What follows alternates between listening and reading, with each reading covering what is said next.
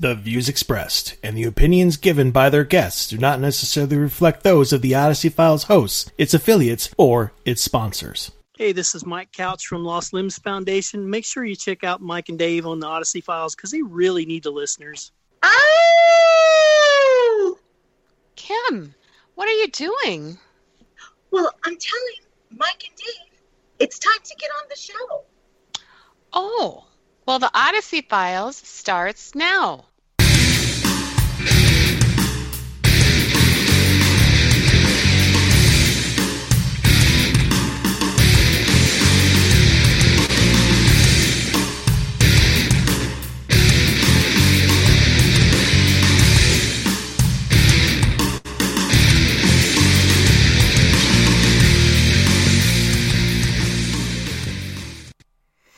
Good evening, paranormal community. It is 7 o'clock, and as I watch myself float around the screen, you are listening to the Odyssey Files. I'm your host, Michael O'Neill. With me, as always, looking bright and cheerful, or at least very bright, is my co-host, Mr. David Soering. Good evening, Dave.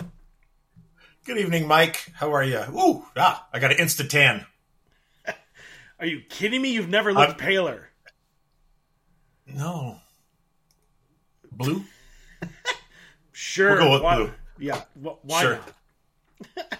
Well, you know, it's fall time. I'm gonna be pale in the fall time. Although I didn't have a killer tan this summer anyway. But I'm doing wonderful. Actually, I have something strange to discuss tonight. Something that happened. Yeah, that happened to me. So. Okay. You want to do that now? But good. Good day of football yesterday, although the Bears got trounced. So. Well, that's always a good day. Yeah, well, you can't give Tom Brady the ball from on your side of the 55 times in a row from turnovers and expect him not to score a ton of points. So, anyway, I had to get that off my chest. But it was a good day of football yesterday, so that was cool. Weather's been nice, been good. Fall's here, settled in. Fall's here. Yeah, so we could we could definitely discuss it now. So I'm asleep last night, sleeping great. I wake up at 3:17 for absolutely no reason, right? No energy change in the room, don't feel anything, nothing, right? I just wake up. So I'm like, okay. So I'm laying there kind of still tired, obviously, I've been sleeping for about 3 hours. And I'm kind of tossing and turning. I didn't have to pee. And then finally I look over at the clock. It's 3:43. And I'm like, fine, now I got to pee. So I get up, walk across the hallway. I pee, rinse my hands, get a drink of water. I walk back in, lay back down. And right when I lay down, I look back over at the clock. It was 3:54. Okay. So somehow it doesn't take me 11 minutes to pee. So I don't know. It's almost like I lost a little bit of time there because I timed it today. It took me 3 minutes to pee, wash my hands, get a drink of water. I did it twice today. Timed it both times. It took me 3 minutes. Last night it took me 11. Maybe you fell asleep while washing your hands. Yeah, maybe.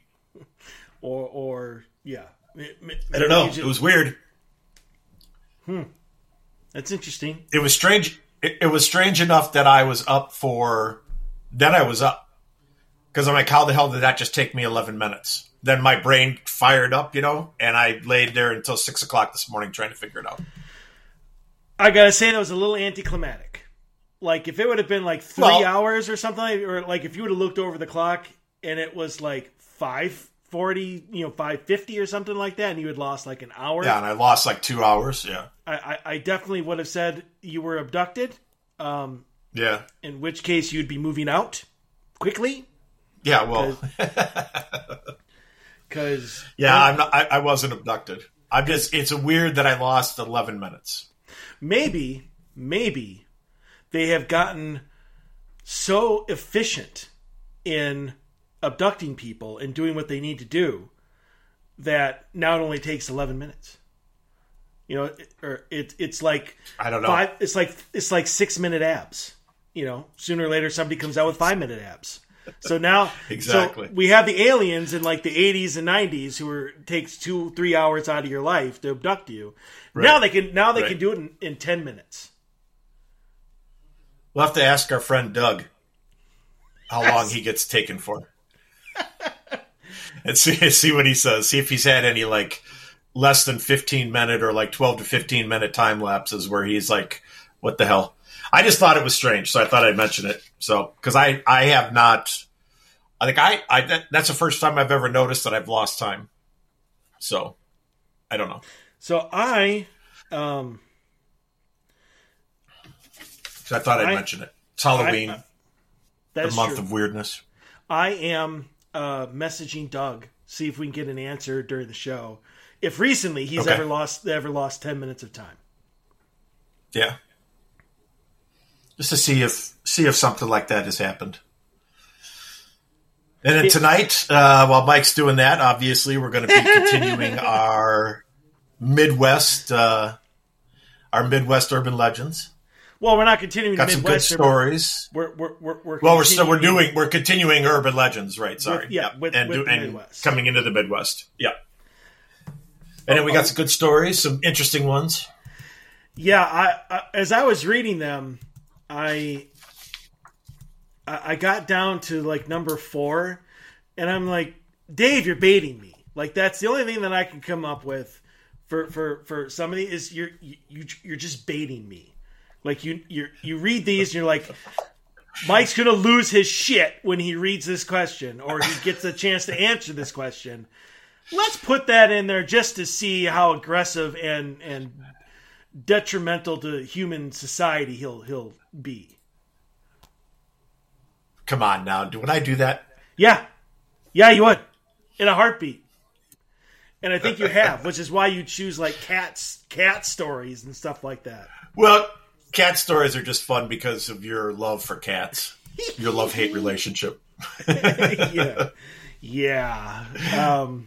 So, but there's some good ones this week. I mean, there's some short ones. They're not long this week, but they cover a decent broad spectrum of stuff. So, I think so. I mean, some of these are,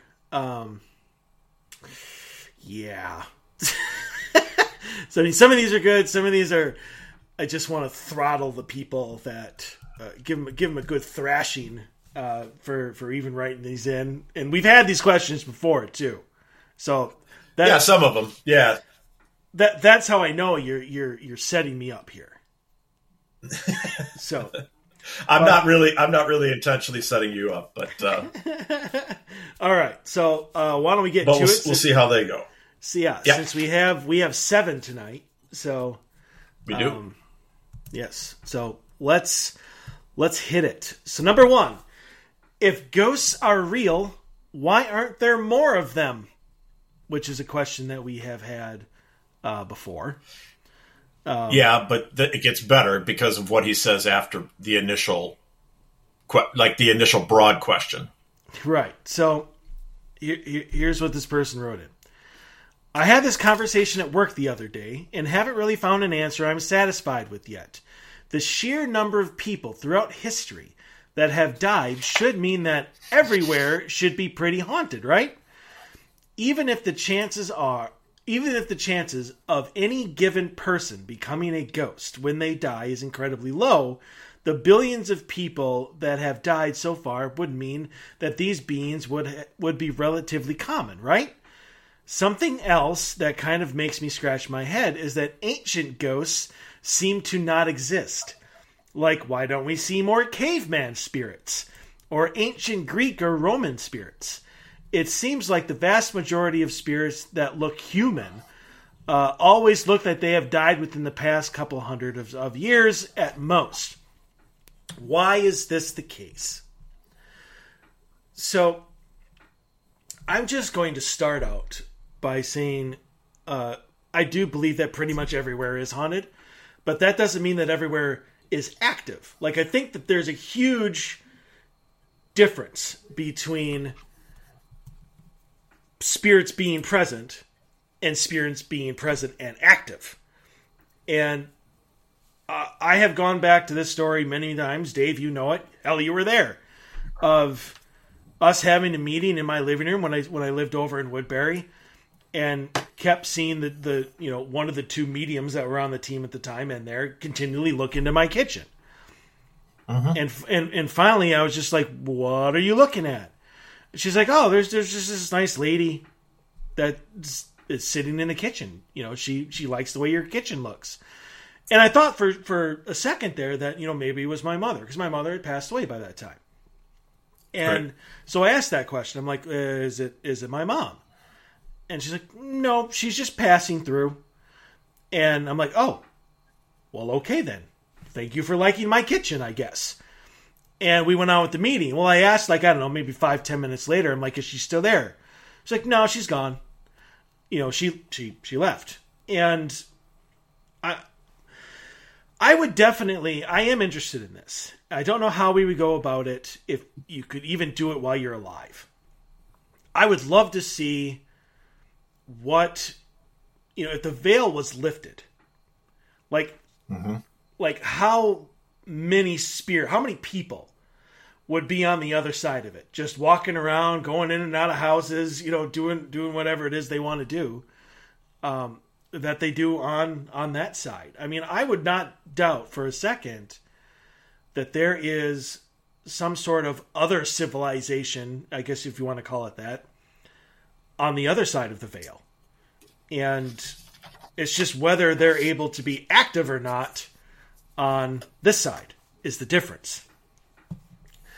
Now, whether, and also not every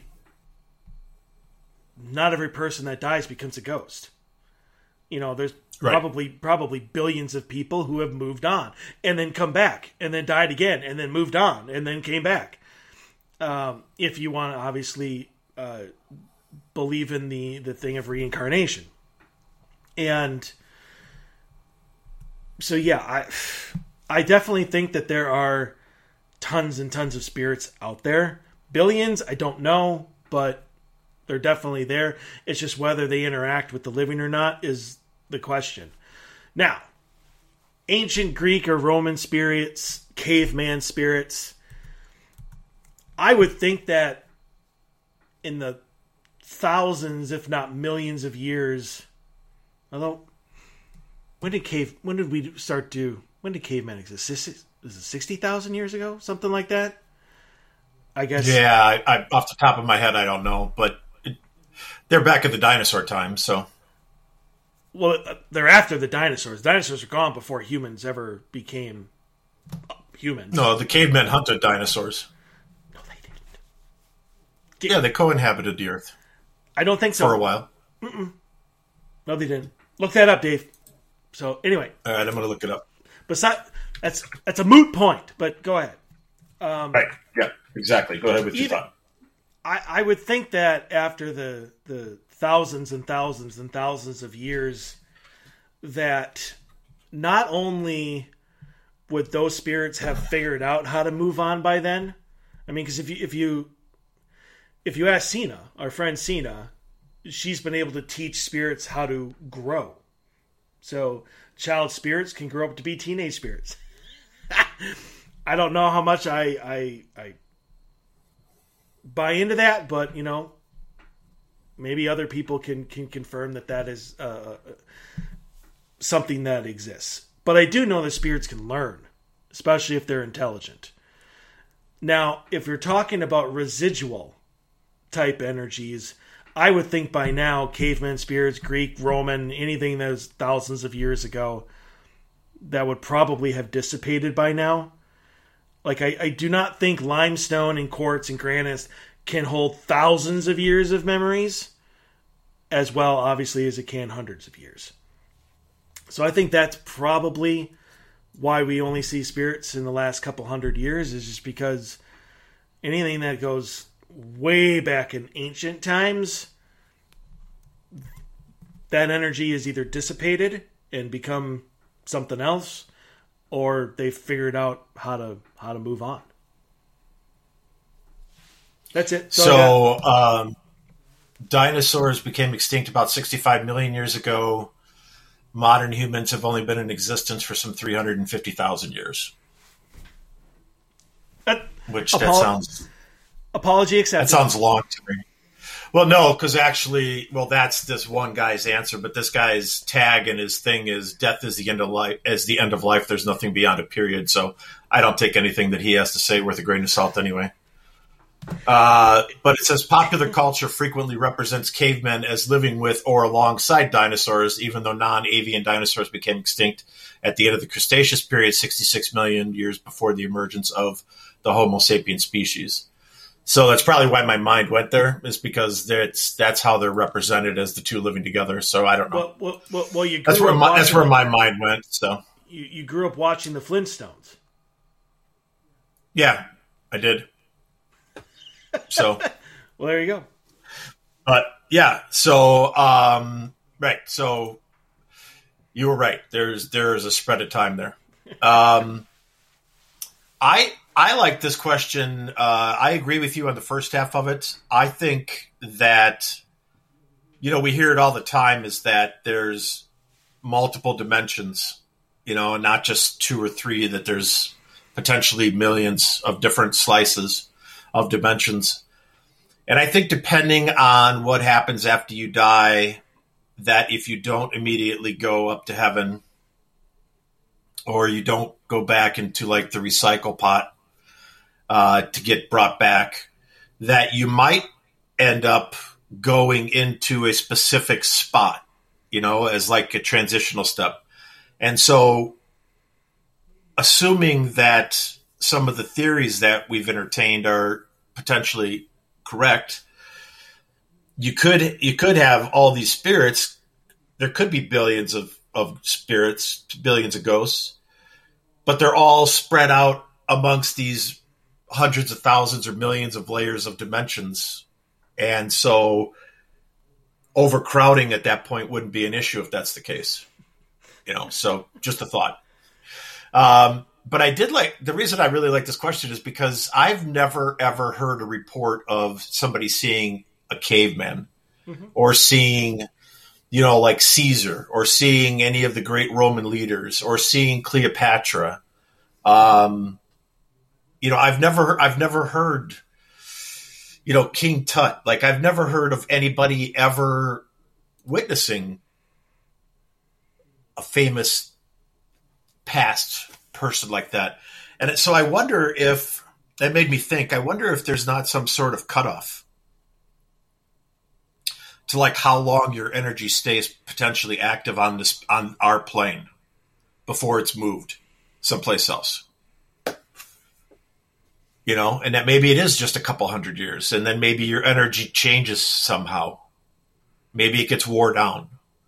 Maybe it's still there, but it's not as strong as it once was. And so maybe that maybe at that point you transition to another one of these planes, or maybe a lot of the ancient peoples just moved on permanently. Mm-hmm. And they and they're not, like, their spirits never stayed around in the first place. Like, they just, poof, they were gone, and so then their spirit wouldn't be here. So you wouldn't have the potential of seeing them. But I thought that was a good question for that. That's what really caught my eye, was the fact that I've never heard of anybody seeing, like, anybody famous. I'm like, why don't they ghost hunt? Why don't you go paranormal investigating and you probably, maybe you can't, but like in the pyramids? Or why don't you go to some of the ancient ruins and set up equipment, you know what I mean? And set up cameras and infrared cameras and one of those photon, those super fancy cameras, and set up a grid and spend a weekend there at night or overnights when it's quiet and see what happens. I don't know that anybody has, and maybe you can't do it. Maybe there's a reason why it hasn't happened, is because maybe the governments don't allow you to do it. Maybe they shut the sites down, and they're like, no. Well, this wasn't anything that was a paranormal type investigation, but I do know that there was a report. I can't remember exactly when it was, I think I read it in 2020. So it was either earlier that year, maybe back into 2019. But I know, and I believe it was the Great Pyramid.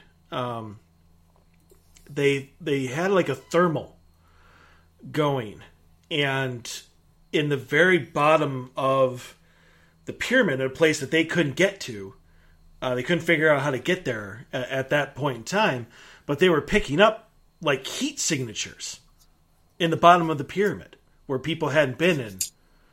I remember that. Like thousands of years. I think we might have talked about it during our, the Great Pyramids show. Right. And I've never seen an update from that. But I mean, I don't know obviously what that is. I mean, it wasn't an animal, like it's not moving in stuff like that. But it looked like it was big, like it was like maybe like a cavern or like a tomb or a room or something like that. Exactly. And if I remember right. Yeah. It's I honestly just think that after so long, I don't know if there's so much a cutoff as like, oh, I've been around for 200 years, I'm gone. Like, I just think that you either learn how to move on, or whatever is supplying you that energy, it just fizzes out. Like, it just stops being able to contain you. Whatever it is, I have no idea. So basically what we're saying potentially is if after a couple hundred years, if you're dragging your feet and can't get your shit together, the great almighty power orb draws your little tiny speck, grain of sand, power energy cell back home and is like, look, I gave you a couple hundred years. I can't help it that you can't figure shit out in 200 years. You're back you're back home, so to speak. Yeah, pretty much. I don't know if I would exactly phrase it like that, but that's where I'm going. Right. I wouldn't put it so much past that though. I just think that spirits over time, even if they're trapped in some sort of loop, somehow figure out what is going on after so long. Not everybody that's at the same pace, but either that or if it's residual, that whatever stone, whatever light force, whatever's containing it and making it go off disappears and stops being able to hold it. Kind of would make sense, I guess, if you think about it, because when you hear people talk about seeing people in old attire, it's some of like a lot, especially on the East Coast, because it was settled a lot earlier than the rest of the New World was. You hear a lot of the stories of, I saw a person in period dress look like about mid-1800s, and that would make sense, right? Mid-1800s would be 150 years ago, 170 years ago. Victorian you don't really hear somebody... Yeah, you don't hear somebody say, well, I saw somebody who looked like they were from the 1400s, or I saw somebody who looked like they were from the 1600s. Like, I never hear that either. Like, I don't even know, like, I'd have to look up and see what people wore, like, clothing-wise in the 1400s, but I've never heard that. I've never heard somebody say, yeah, we were on this incredible investigation. The place was active as hell. And I'm standing there and all of a sudden this lady materializes in front of me. And she was like from 1420. It was absolutely incredible. Never heard it.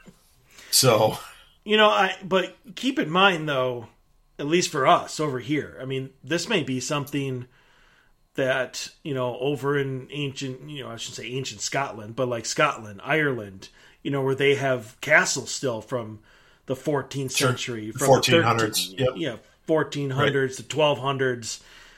Right. They might actually encounter spirits that old. But here, I mean, obviously Columbus didn't come over to 1492.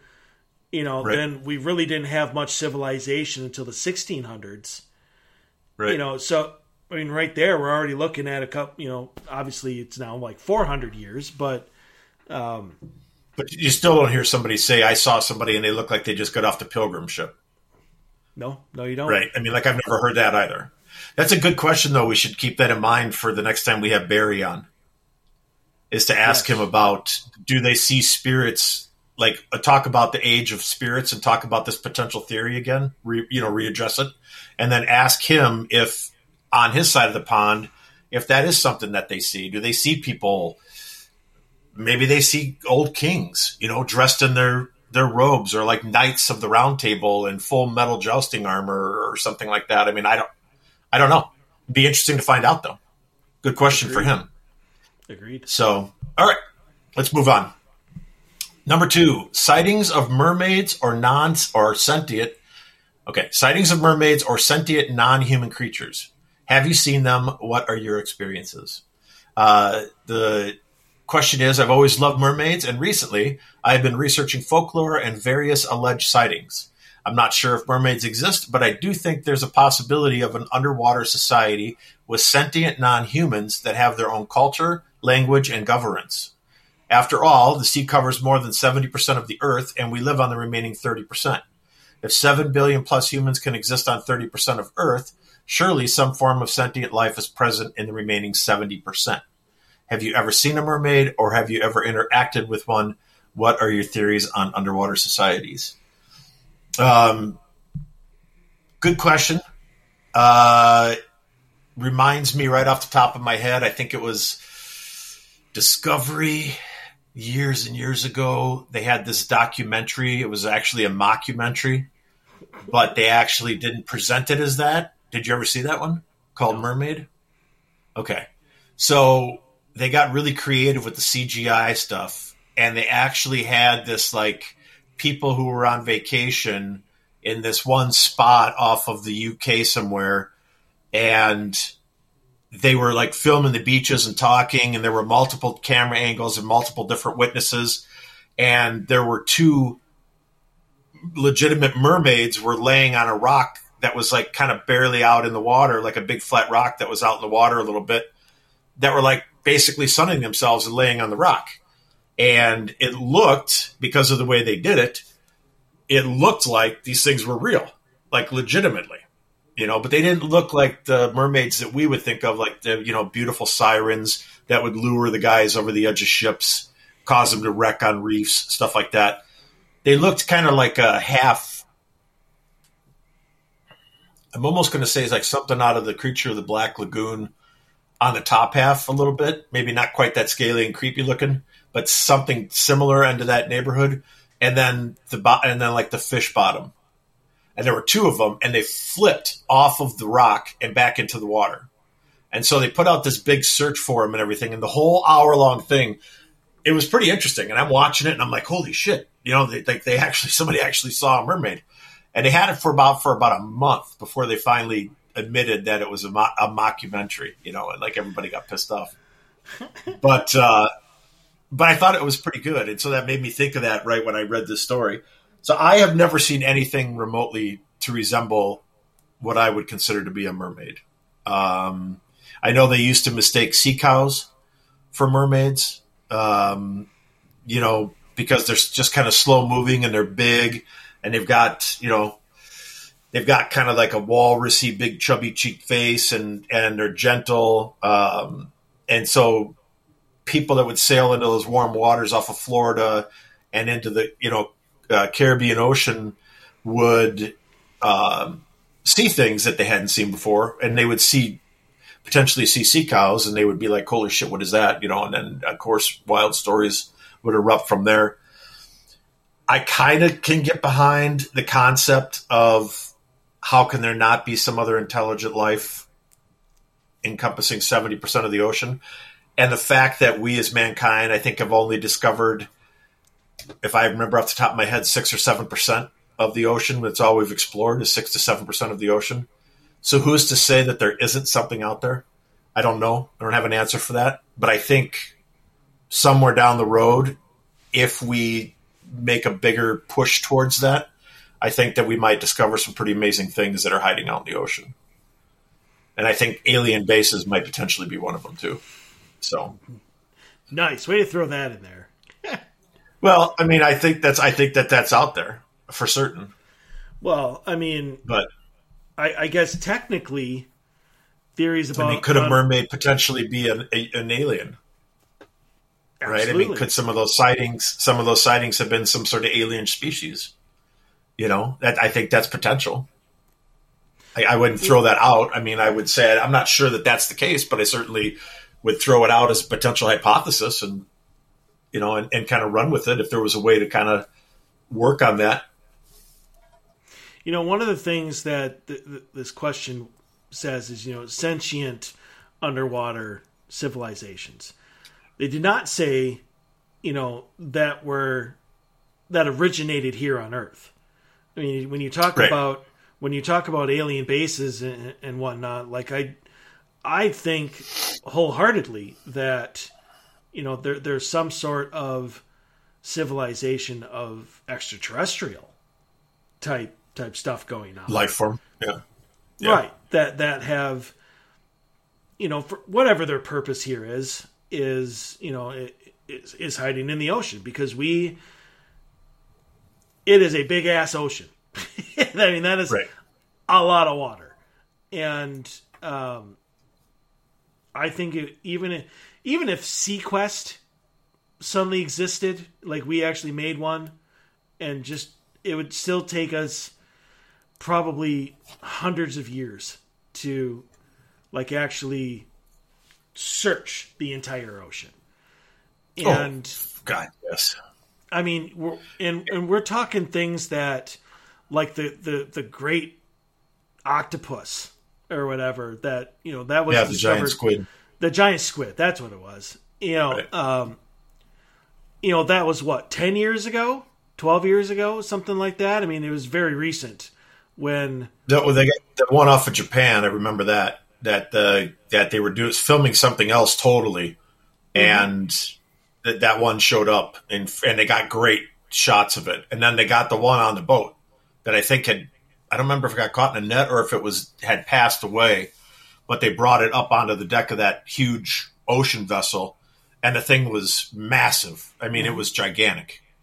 And I think Doug actually filmed one somewhere. Our friend Doug, again, who we're just waiting to hear back on how long his abduction times are. But I think he did. I think he was part of a team who had filmed the giant squid too. He definitely was. No answer yet, though. So okay, I'll continually check throughout the show. Throughout the show, okay. Yes, but I mean, if we can go this long without finding something that huge that is mobile, like I definitely think, like in the middle of nowhere, that there is there could definitely be some sort of civilization or some creature, whether it's fish, whether it just learned how to breathe underwater or what, that could exist without us knowing it. For the people who, I guess, believe in the theory of evolution, I can't imagine that with all of the species that Earth has, that we're the only ones to evolve this far. So, I mean, I think it's definitely possible. How likely, I don't know. I think you get down into some of those trenches, God knows what you'll find. That go down miles and miles. Yep. I mean, the interesting thing is, I remember, this is going back now probably 20 years ago, where they went to this part of the ocean that was like this really highly volcanic area, and that new volcanoes were underground, and then they were talking about how it's creating new landmass when it pushes up high enough, and blah blah blah. And they were talking about the gases down there that form with that, and how that gas is so toxic and poisonous, like nothing can exist. It's like the Dead Sea down there, right? And so they send one of those underwater rover cameras down there, and it's cruising around, and you see all these kind of tube worm looking things, and all this like bubbles of gas coming out of there, and it's got this kind of sickish yellow, greenish color to it, and it's this toxic methane or whatever, and it's bubbling out of there. And the next thing you know, the thing turns, this rover turns, and there's a whole group of shrimp down on the bottom, like running around scurrying, looking for food, and they're totally transparent white. They got this like funky white glow to them. And they're like, oh my God, how did these exist? So now they find this one little thing. They put together a a little bit of a crew, like, you know, they get some funding for it. They go down and start filming some of this stuff, and they found like 30-some species. Fish, you know, crustaceans, mollusks that are all living in this environment that we considered, from what we knew of it, to be toxic, and that it was the Dead Sea and there was absolutely no way life could live there. And we go down there and find 30-some species of different things that are surviving in that environment, which is amazing. And it's, and that's just one little speck of sand in the ocean. You know what I mean? Well, I mean, size-wise. The thing that is a constant for all life here on Earth, whether it's human, whether it's bear, fish, doesn't matter. We adapt to our environment in some way. And right. You know, and I think that a lot of the times, and I think that this obviously is human arrogance, is we think that we're the only ones that can do that. And for some reason, we are shocked when we find animals are able to do that as well. And I definitely think that there are going to be species of animals that we will find, when, I have no idea, but we will find that have adapted to that type of an environment that we didn't think was possible, whether it's the depth of the sea, whether it's the toxicity of it, you know, whatever. But animals, same as us, can adapt to any environment that they're in. And from there, they're going to grow. I'm just waiting until we find another dinosaur. You know, like Champ? Let's just say Loch Ness. Like yeah, Nessie? Or Champ or Loch Ness. Yeah.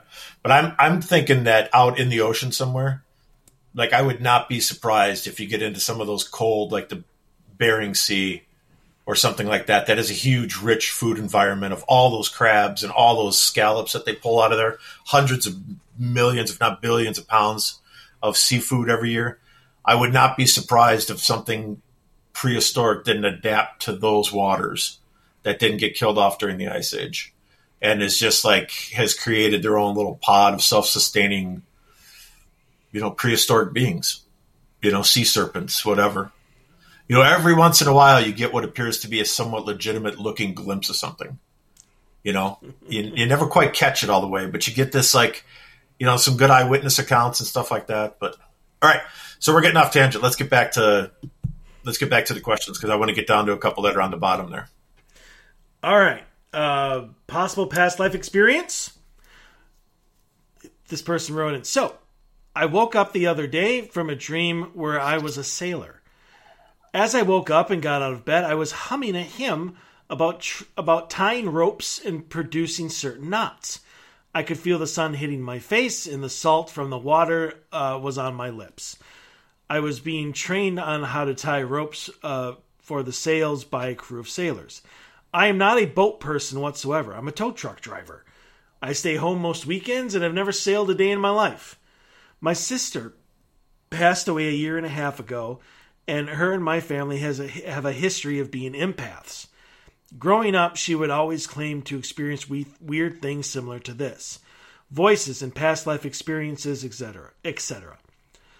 I have always been skeptical, but this felt so real, and the fact that I was humming a hymn about ropes and how to twist them to get a certain type of knot for certain sails, etc., is what really puzzles me.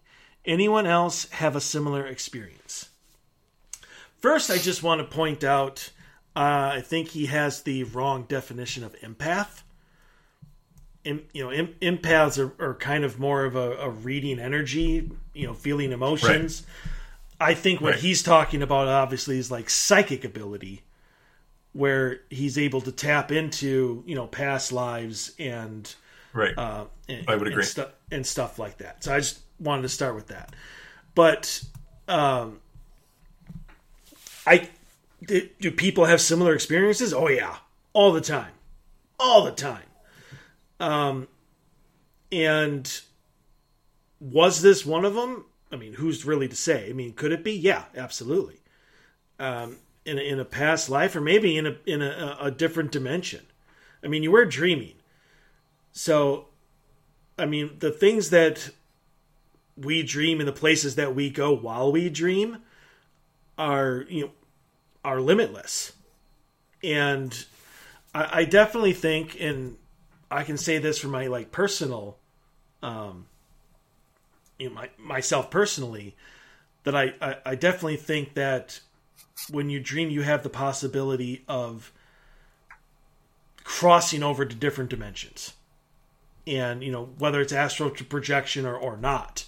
But I definitely think that I have had dreams, either one, I'm just kind of watching, kind of like that fly that's buzzing around, or like I'm my own little drone. And then other ones where I'm POV, point of view, where it's me. And I'm doing stuff that I've never done. But I'm me. It's not like I'm me from like another life. I just think that maybe I crossed over to a different version of this world. Dimension 75 or, whatever you want to call it. And then when you wake up, you come back. Now, do you retain some memories? I think so. But I think in this case, for sure, probably a past life just because you're retaining it so well. I think there's a difference between I saw this in a dream and when I woke up, I knew a whole bunch of new stuff. Like tying the knots, these hymns. That just seems to me like something that this person actually lived before and knew very well. And now, for maybe it's probably because of his abilities, was able to retain that when he went back to relive it. That's all I got. I agree with you 100%. I think this is a legitimate past life experience. I mean, just the way he's talking about how he wakes up and he's tying knots and learning about different types of rope, and he's got the salt from the water on his lips, and he can I could see him like waking up and lick his lips, and like it tastes like salt water. And to see the crew of sailors that are training him. I'm not sure that this has anything to do with the sister passing away. I don't think it does. I think this could be a latent ability that he's always had, and just for some reason, it just either he doesn't remember his past lives, or, like he has some past life reoccurring type of stuff, and just never stuck with him for whatever reason, or maybe he's a late bloomer, and this is the start of his journey. I don't know. But I would say that this is probably one of the best better past life experience stories or write-ins that I've seen, and I think that's what it was. I totally think it was. So that's all I got. All right, number 4. We've addressed this already, but I know people that still talk about this, and so we're bringing it back up. This is why I say you're baiting me. No, I wasn't baiting you with this one. Only reason I put this one in here is because I still know people who have asked me stuff like this or similar questions, and I'm like, no. So, hello. So I was wondering that if I watch a horror movie with paranormal activities in it and all, will demons or ghosts come to my place? I mean, will it make them feel like I am open about them? I want to watch more horror movies, but this question is stopping me from doing it. So, again, and I know we've talked about this in the past, so I'm not trying to be redundant, but no, you have nothing to worry about watching a horror movie. Number one, horror movies are make-believe. They're made up. Even if they're based on a true life story, they're still make-believe. They're Hollywooded. It's CGI. It's blue screen, green screen, whatever. Actresses, great makeup artists. A lot of horror movies now have jump scares. Hell, you can make your own horror movie with jump scares and probably scare the crap out of yourself just as well as some movies that are out there that you got to wait an hour and a half to see if you're going to get scared or not. So no, I don't think you have anything to worry about at all. I think if you want to watch horror movies because you're a horror movie fan and you're afraid that you're going to invite paranormal activity in your house because you're watching horror movies, you have absolutely nothing to worry about. That's all I got. So that is the professional version of that answer. Yeah, it is the professional answer. Yeah. So I'm good for the professional answer. You're good for the off the cuff answer. Here's my answer. Okay. Stop being idiots. Okay.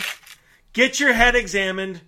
Pull your head out of your ass and think for yourself here, okay? No. If you watch a horror movie, if you watch a paranormal TV show, whatever, you're not inviting spirits into your house just by watching it. Now, if your question was, I did a Ouija board session while I was watching Paranormal Activity or watching Kindred Spirits or watching Ghost Nation, will that invite spirits into my house? Yes, absolutely it will. But again, that's because you're stupid. Because you shouldn't be doing that shit. So, I'm just going to end that there. I know it's a little harsh. But honestly, there's no gray area here. Stop with the nonsense. Like, that's ridiculous and ludicrous, and you should be bonked on the head. Like, this is one of those, like when somebody's going nuts and you have to smack them across the face, so they come back into themselves. Oh, they're going hysterical. Yeah. Right. Yeah. This is what that is. Like, you need to be smacked in the mouth, because this question, keeping people from watching horror movies or worried that if they watch like a paranormal TV show, that all of a sudden demons are going to be in their house, it makes me sad. Right. It breaks my heart. I'm just going to, I don't even know how to do this, and I'm going to try. Like it just, did I do that right? I don't even know. But I don't know. Good enough. Like, I got the gist of what you were trying to do. Right. It makes me it makes me cry at night. Okay? And I would like to reserve my tears for other things.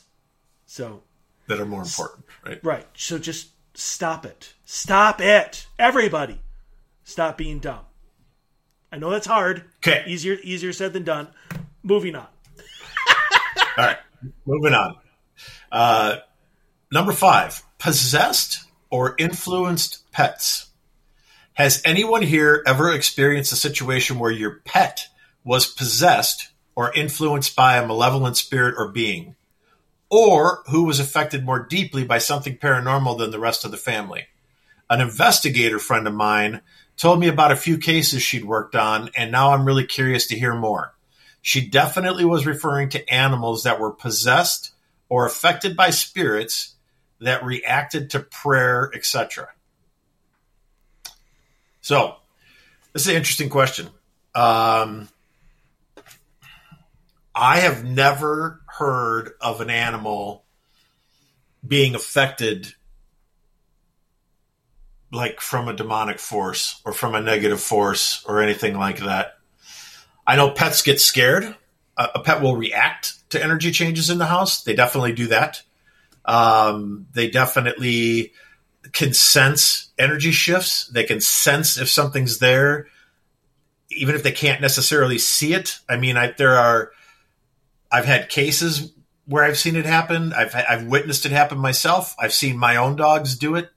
Cats, I don't know. Cats are just nuts.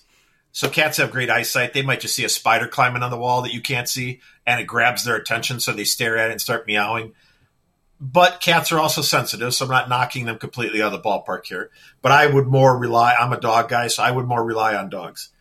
But that said, I have never even heard this question asked in all of my years in the paranormal, and I've been around and involved in the paranormal a long, long time and talked to a ton of people and read a ton of books, and I have never, ever heard of a pet getting possessed. Unless maybe like Pet Sematary, the Stephen King novel.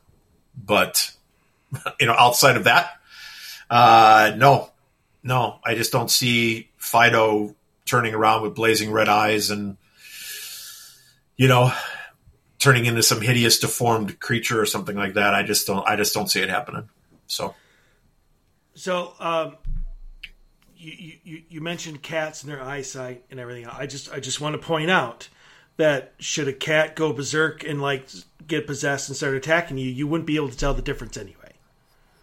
So just want to point that out, that regardless of whatever happens to a cat, you wouldn't know, because that's just their personality.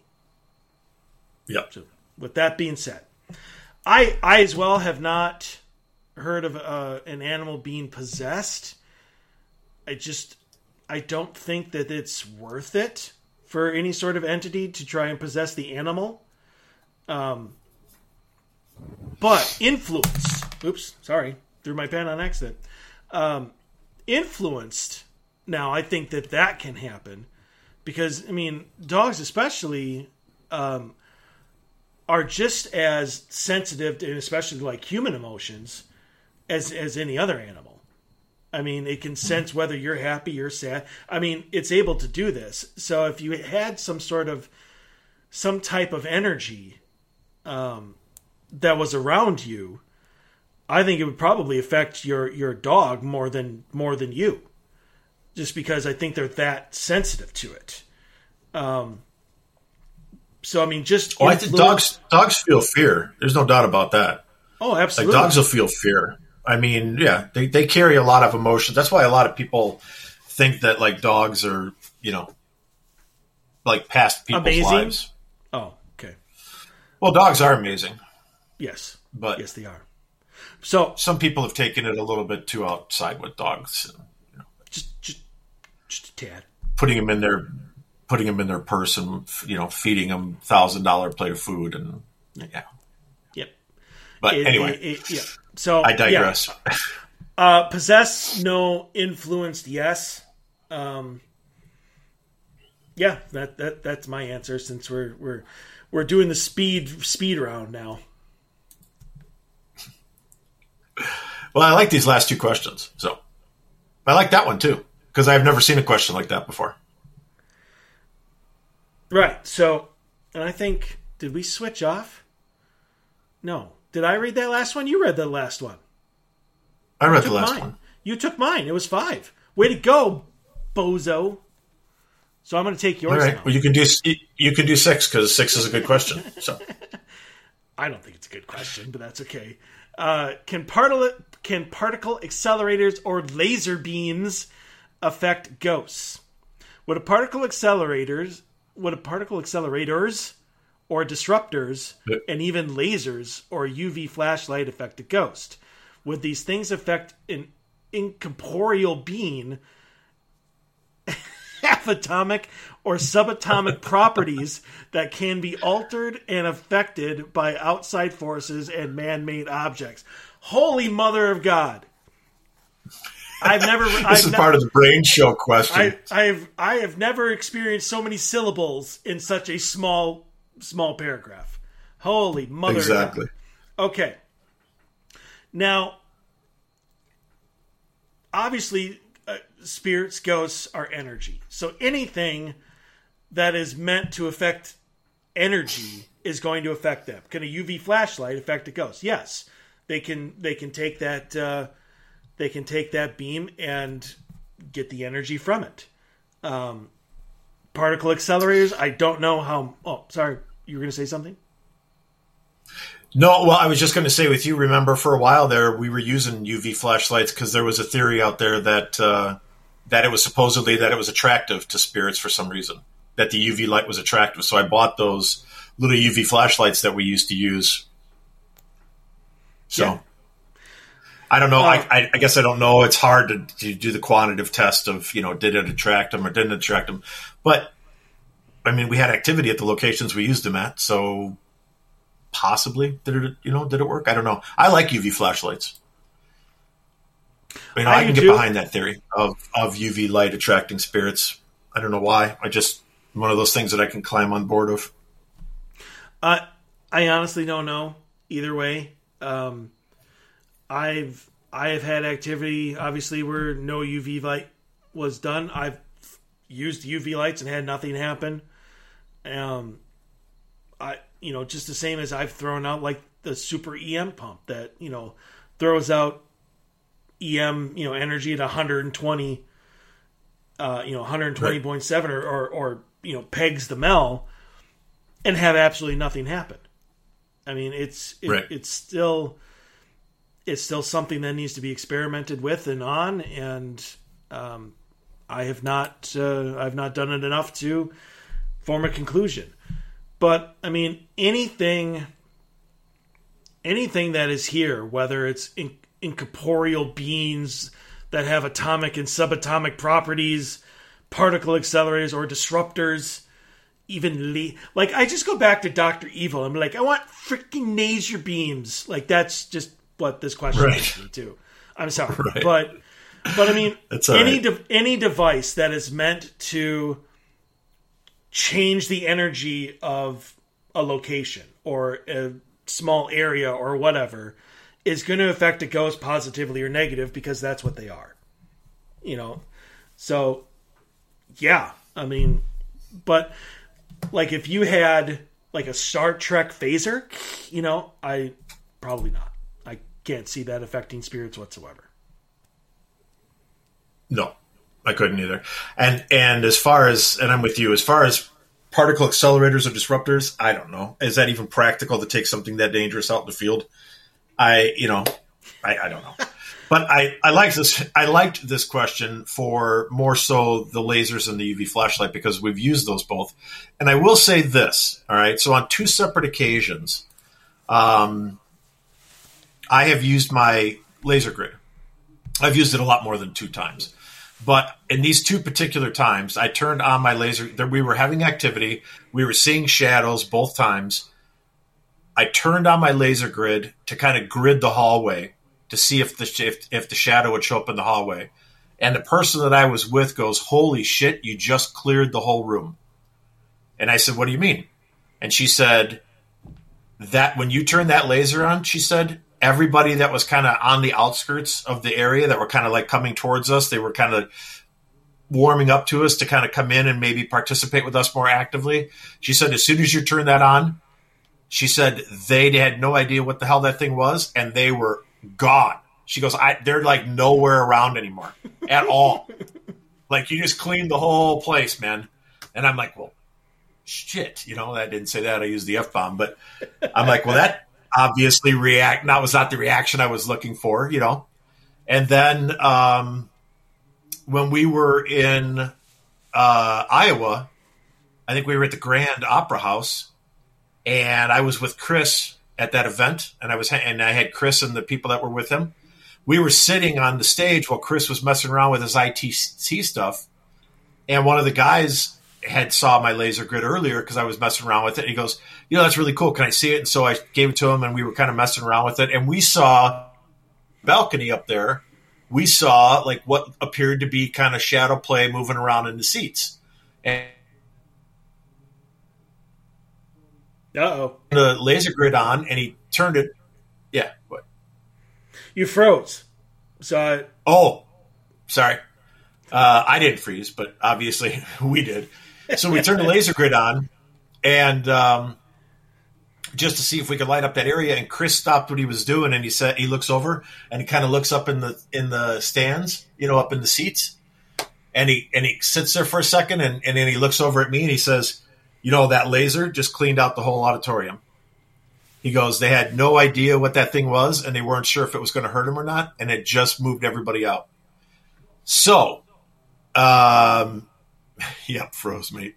So I don't know. I don't know if lasers are. I think the concept behind them is cool, but maybe they have maybe they have the wrong effect. Well, I don't use mine as much anymore after these last couple of experiences. I find myself using mine less. Well, I mean, keep in mind, we say this all the time. It might be something that you've never seen before. It's not going to, like, we try to explain to them that as weird as whatever this device is going to be, it's not going to hurt you. But if you were to not do that and turn on the laser grid or turn on the millimeter or turn on any piece of equipment without explaining that it's not going to hurt them, they might assume that it's there to hurt them. And they're gonna get the hell out of there. So I mean, if you did this laser grid without predicating it to this isn't going to hurt you, I would book it out of there too. Yeah, I did not predicate it either time on those 2 instances.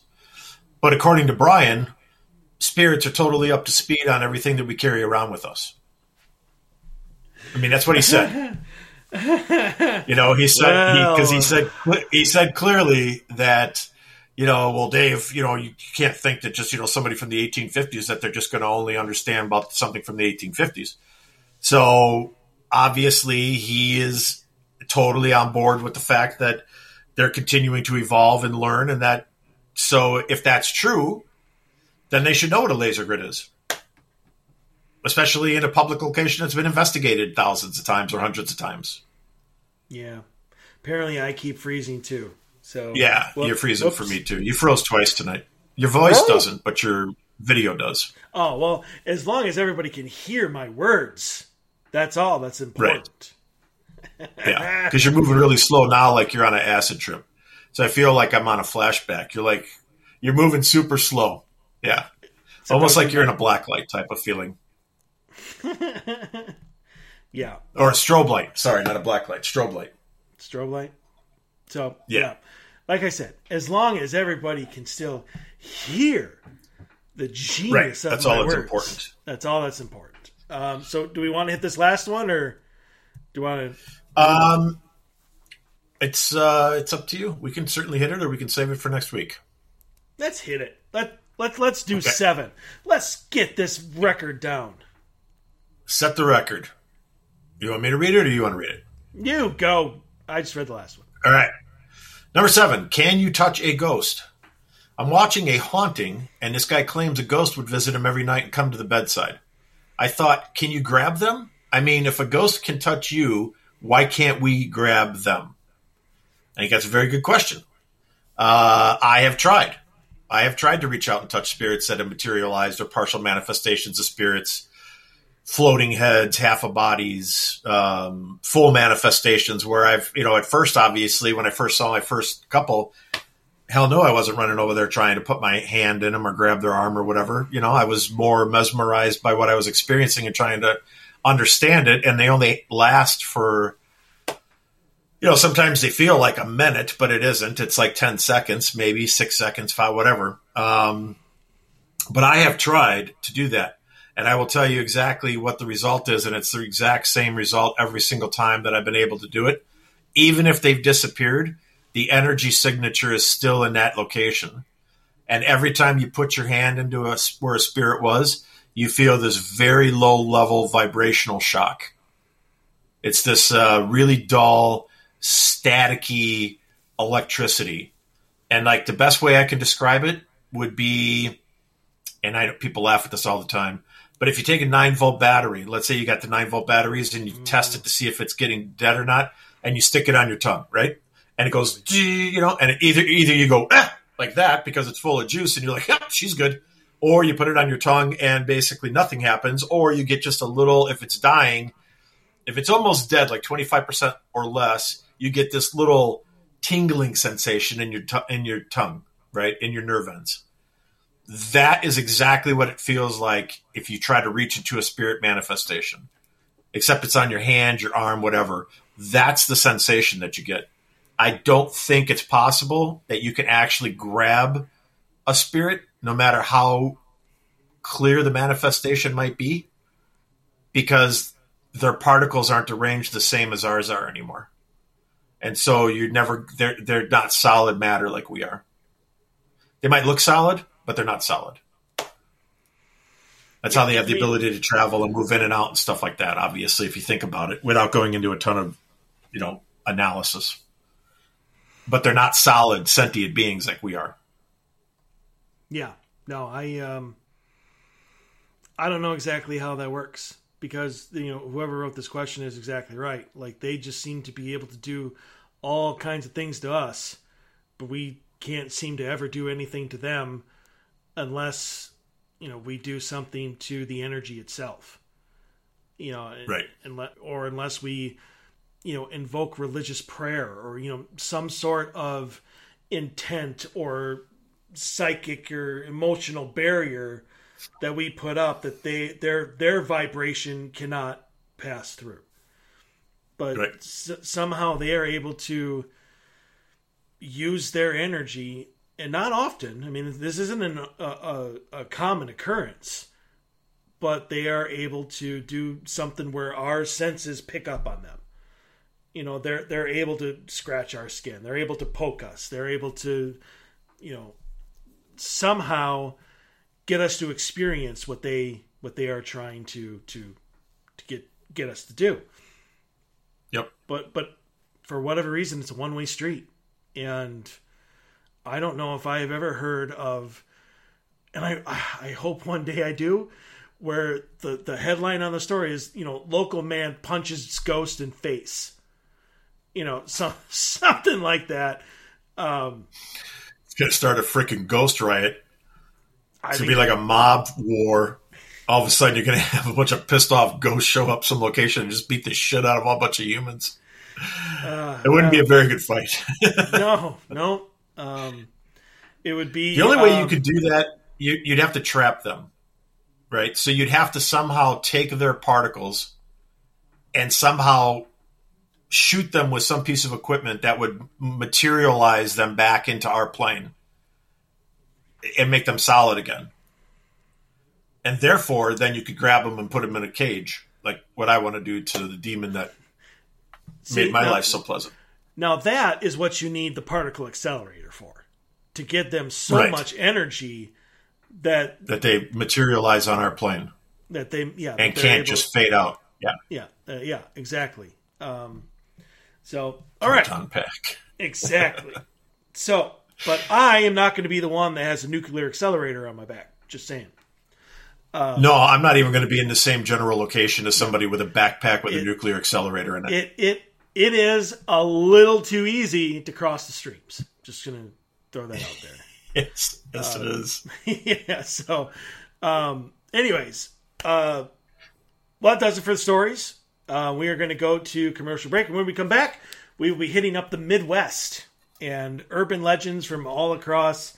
I've got 8 states right now. I know Dave's got a bunch more, so we're going to hit this hard. So we'll be back right after this commercial break.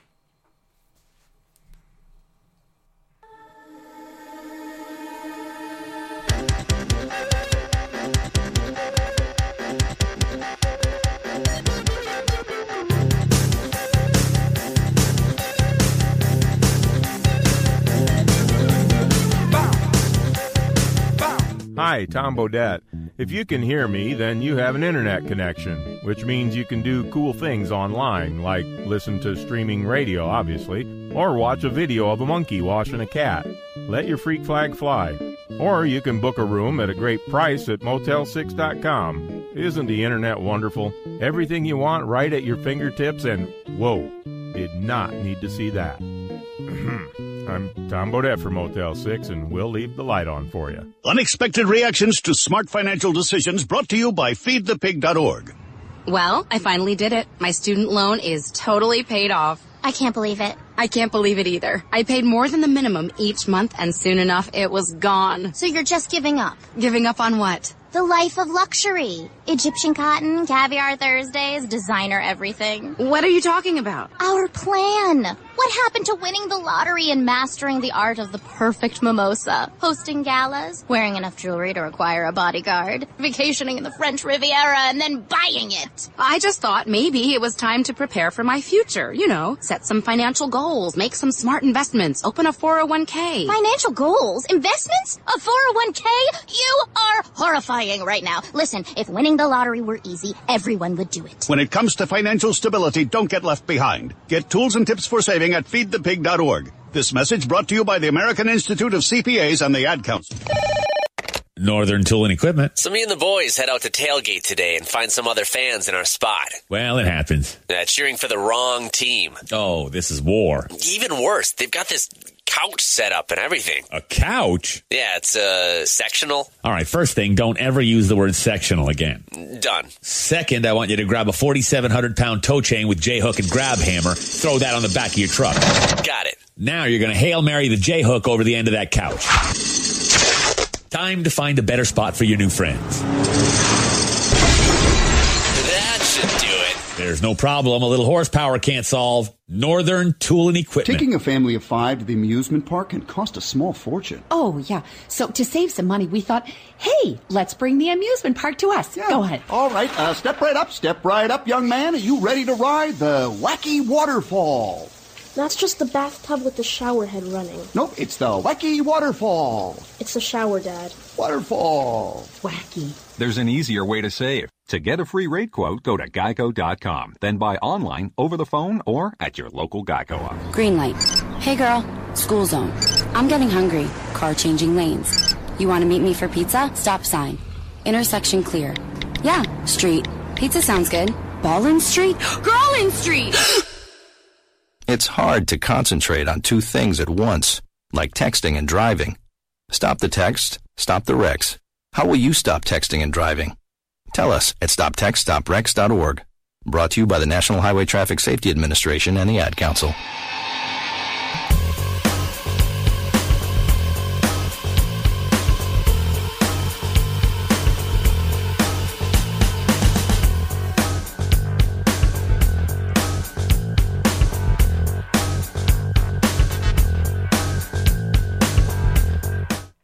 Hey, this is Dustin Perry from Ghost Hunters, and you're listening to Dave and Mike on the Odyssey Files. It's not the best show you're ever going to listen to, but it's also probably not the worst. And we are back. You are listening to the Odyssey Files here on the Cosm Network and the IronRangeRadio.com network. I'm your host, Michael O'Neill. With me still is Mr. David Soyring. Hi, Dave. Hi, Mike. Hopefully we won't freeze up. Hi, Jenny. Hi, Amy. I think that it was probably just bad service for a second there, because I could see my little bars or whatever, like going down to orange and then popping right back up and then going back down to orange and popping right back up. So it's the great local internet. Yeah, well, this is Spectrum country. Spectrum country. I would trade it in a heartbeat for Xfinity. I was thinking we need to call Tom Bodette and start scoring some like package deals on Motel 6 rooms since we're advertising them. And Northern Tool, we need to get like some Christmas gift cards. I could go for the gift cards. Motel 6 can stay empty for for all I care. Come on now, we're promoting Motel 6. We're doing Motel 6 ads. Can't say anything bad about our sponsors. All right, let's skip Motel 6 for right now. It's a great ad, though, because he's got that great kind of hokey country voice. But I think that some Northern Tool and Equipment gift cards, like $250 a piece, sound appropriate for all of the promotional advertising we've done for him. Yeah. Right, it's a good start for the first year. We'll get right on that. All right. So here we have part 2 of 3. So we did East Coast Urban Legends last week. Now we're moving further into the country, or as Dave likes to put it, Arizona, Utah. You know. Based on I'm going to defend myself here, right? So Arkansas technically is part of the Midwest because it's right below Missouri, which is right below Iowa, which is right below Minnesota. Yeah. So, yeah, Louisiana, that's all in this map. Yeah, that's all the Midwest. So, like the East Coast, yes, the East Coast ends, to me, the East Coast starts at the edge of Indiana.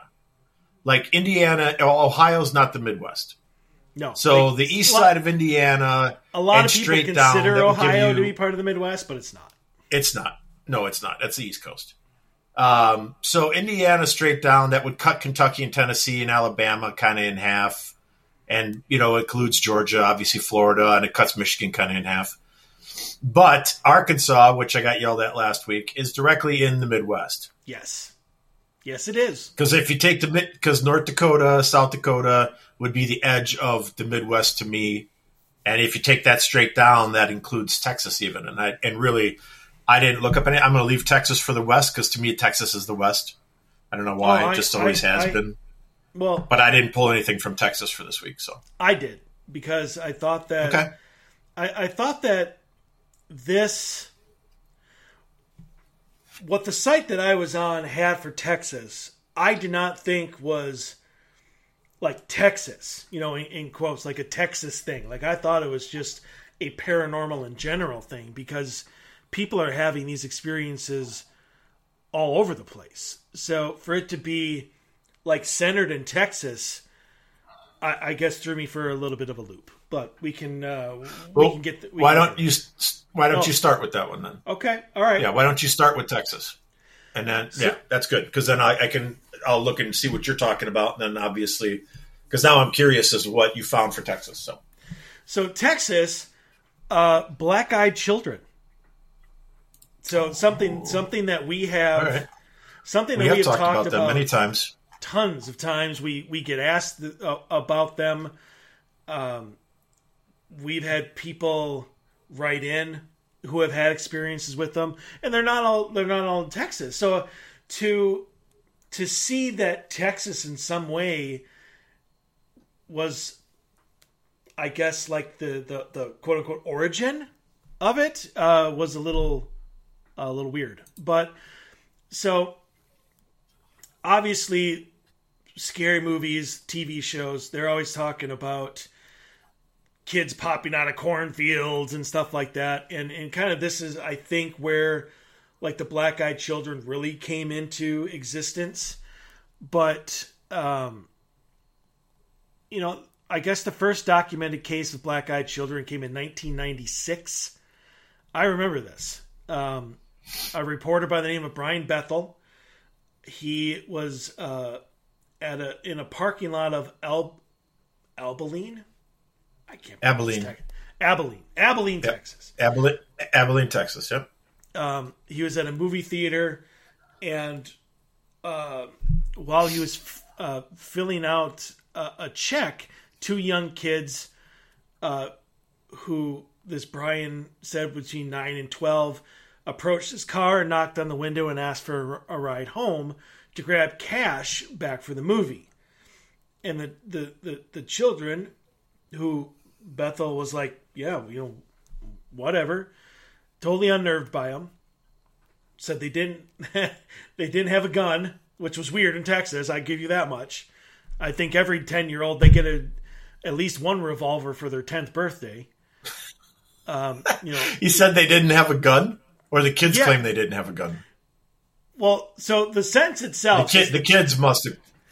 The children who totally unnerved Bethel claimed they didn't have a gun, and then in parentheses it says weird, right? And yes, it is. That is weird. Yeah, so the kids were claiming they didn't have a gun, right? Which I wouldn't even think, if a 9 to 12-year-old age child approached my vehicle or was asking for a ride home to get cash, because they forgot their cash, so they could like drive home real quick, grab it, and come back to the movie theater to see the movie. Them having a firearm would be the absolute last thing on my mind. Honest to God. Like I would, and we're not packing, mister. Okay. Yeah, if a 10-year-old came up to me and was like, can you please give me a ride home? Don't worry, mister, I don't have a gun. The first thing that I'm going to say is, you definitely got a gun. He's got a gun, because he just pointed out the fact he didn't have a gun, so he's packing. He's got heat. He's going to kill me. So yes, but yeah, you're going to get taken out by a 10-year-old kid for popcorn money for the movie theater. So he finally made eye contact with them, and both kids had coal black eyes that Bethel later described, the sort of eyes one sees these days on aliens or bargain basement vampires on late night television. But so I guess if the original story, the first story of Black Eyed Kids was in Texas, I guess I can understand that. But that has grown so far. Yeah. Up the Midwest, it's no longer a Texas issue. That may be the first story recorded, but that's definitely not where all the sightings come from. No, because I remember when we did a show, or at least we talked quite a bit, a couple different times, I think, on Black-Eyed Kids, and for certain there were some pretty legit sounding stories that were coming out of like Kentucky. and Tennessee, like in that neck of the woods, where they were knocking on people's doors saying, hey, we need a ride. Can we call our parents? Something we got dropped off, or somebody forgot to take us home, or something like that, where they were preying on your sense of, oh my God, I'm an adult and this child needs help, and it's dark out and it's the middle of the night and they're all alone. You see, sure, come on in. Let that be a lesson to all adults who are listening to this. Don't help kids. They're only going to kill you. I'm not even going to comment on that. Oh, I was going to say, I was expecting some sort of reaction to that. I'm not even going to say anything. I'm just yeah, okay. Mike said it. The hate mail, you'll see the Odyssey Files Radio Gmail address will come up at the bottom here. Right. So, for anybody who wants to send hate mail, please send it to the calling care of Kim Juarez. She takes care of all that stuff for us. So. Yep. Either that or Jerry at Sims. There are two go-to people to handle all of our complaints. All right. So I like that, Black Eyed Kids. So that's a good one. I mean, I'm not really sure, to be honest with you. Okay. I'm not really sure that I want to ever meet a Black Eyed Kid. Okay. For multiple different reasons.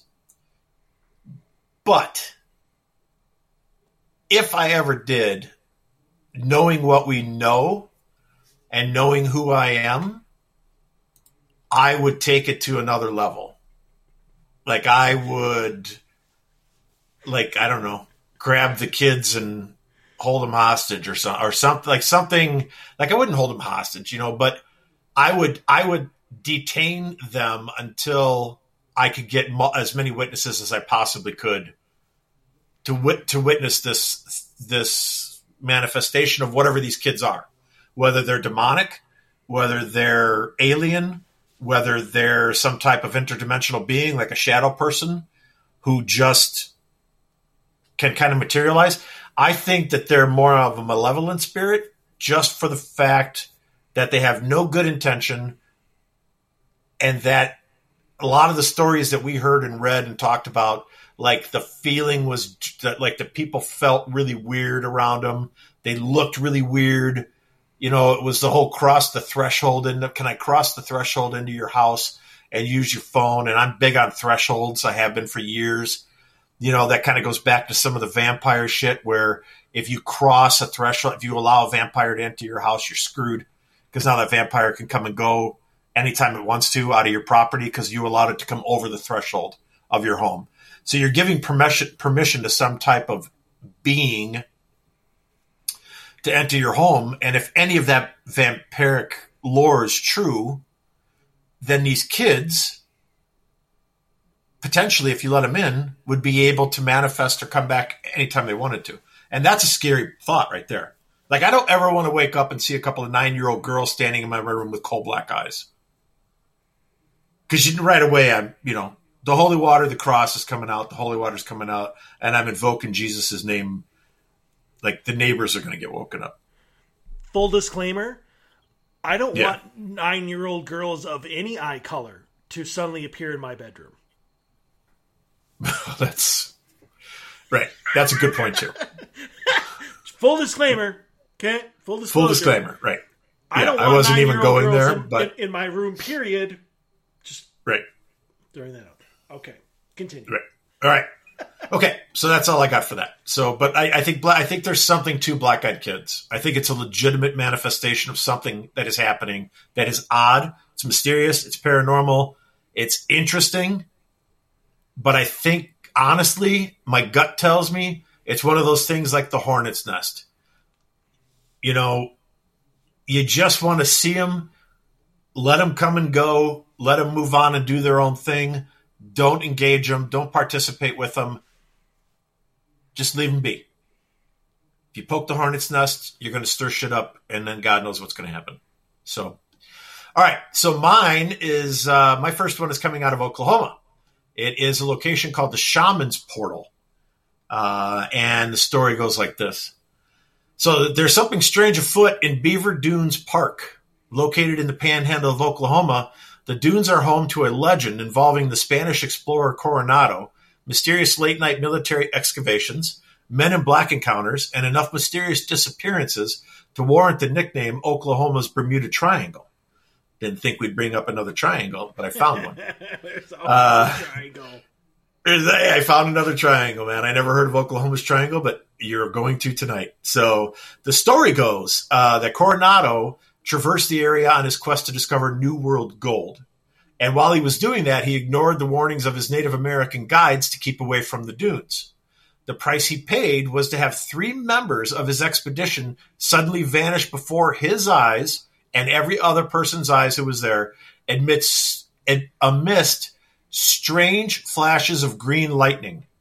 And that just brings chills when I read that the first time, because that is the weird green lightning shit that I see. And I wonder if somehow this is the same green lightning that I have witnessed half a dozen times. I don't know. But I got a really big itch to go to Oklahoma's Bermuda Triangle next spring or summer. So anyway, a description Coronado himself penned in his expedition diary, calling the phenomenon, in quotes, right from Coronado's mouth, the work of the devil. Known by natives as the Shaman's Portal, the area has since been blamed for numerous alleged disappearances, especially in the last century or so. Locals have claimed to witness mysterious military excavations conducted under the cover of darkness. In the 90s, after receiving reports of unspecified strange findings from an Oklahoma State University archaeologist, one Dr. Mark Thatcher is said to have spent 3 years studying the area until he was shut down by men with military credentials who fit the description of the notorious Men in Black. It's unclear whether Thatcher was part of another unidentified university geological team who is said to have studied the area in the mid-90s.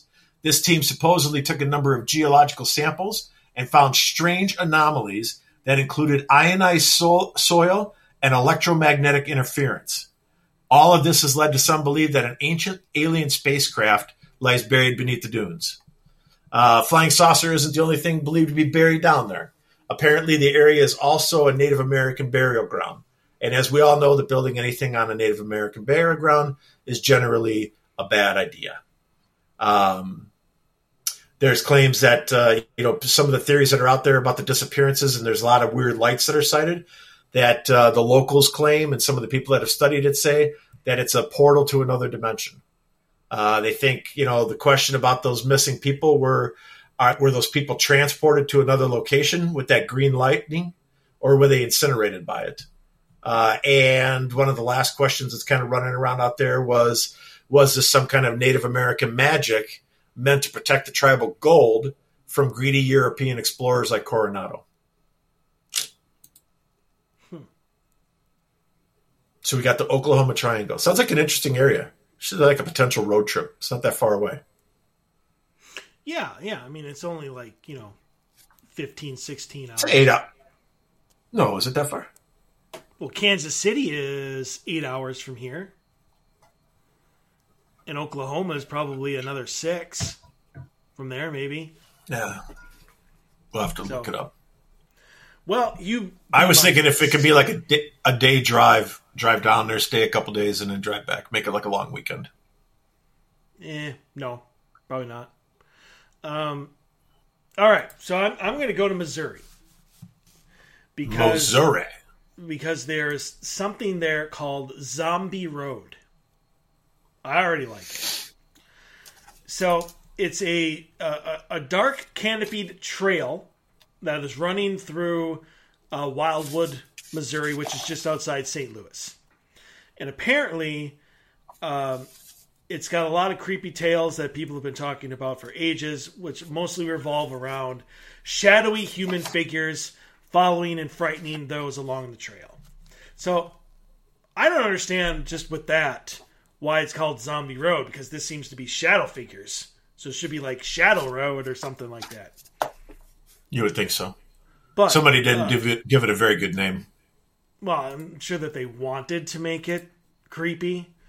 So it was originally built as an access road for gravel quarries along the Merrimack River that then fell into disuse and disrepair back in the 70s. So when that happened, naturally, the teenagers you ever realized how many of our urban legends and stories and like paranormal issues and problems all center and start with teenagers? Yeah, there's some teenage issues going on. One of my stories is focused around teenagers too. There's a lot, you remember back when you were a teenager, and maybe not for you as much, but for some reason now, teenagers, there's a lot of like hormonal flux going on. Like people are, a lot of potential conflict in their lives and stuff that. I mean, I had kind of a, I don't know. Mine wasn't that normal, I guess, if I think back on it. So wasn't full of conflict though either. So Right. So just real quick, why not so much for me? Because you're like nothing ever happens to you. Like your life is this level. It's just level. You're just there. Nothing good, nothing bad. You just walk. It's kind of true. You walk from point A to point B. You don't really have much influence or reason to continue living. So No. You're taking it down some like malicious path. It's not a malicious comment. You have a very level existence on the planet Earth. You have your little bumps. You have your little hills where you got a little up day and you got a little down day, but you're pretty much on a level playing field. And some teenagers, probably more than not, their lives are more like somebody having a heart attack in an ER on an electrogram. They got these peaks and valleys that are ridiculous. And I think that's could be hormones, could be societal pressures, could be bullying, could be bad parenting, could be a lot of shit. There's a ton of reasons why kids have issues. I will let you know right now that I had a very active teenage years. Now my life is level because I'm smarter than I was back then. Okay. So. Well, I know you now. Like I've known you for the last decade. I didn't know you as a teenager. So there you go. Talking about stuff you don't understand. Yep. That's not like something we do every Monday night. Talk about stuff that we don't completely understand. All right. So just really quick. I did hear back from Doug. Yeah. So he laughed and he says, "I've lost hours at times." But I think that's I know we've talked about that. Right. So I said, Dave said it took him 11 minutes to do what always takes him like 3, and he lost that time. We're wondering if aliens have become so efficient that they can abduct people in 10 minutes instead of 2 hours, and no one we know gets abducted more often than you. And he laughed again. He said, we'll have him start wearing thicker tinfoil underwear.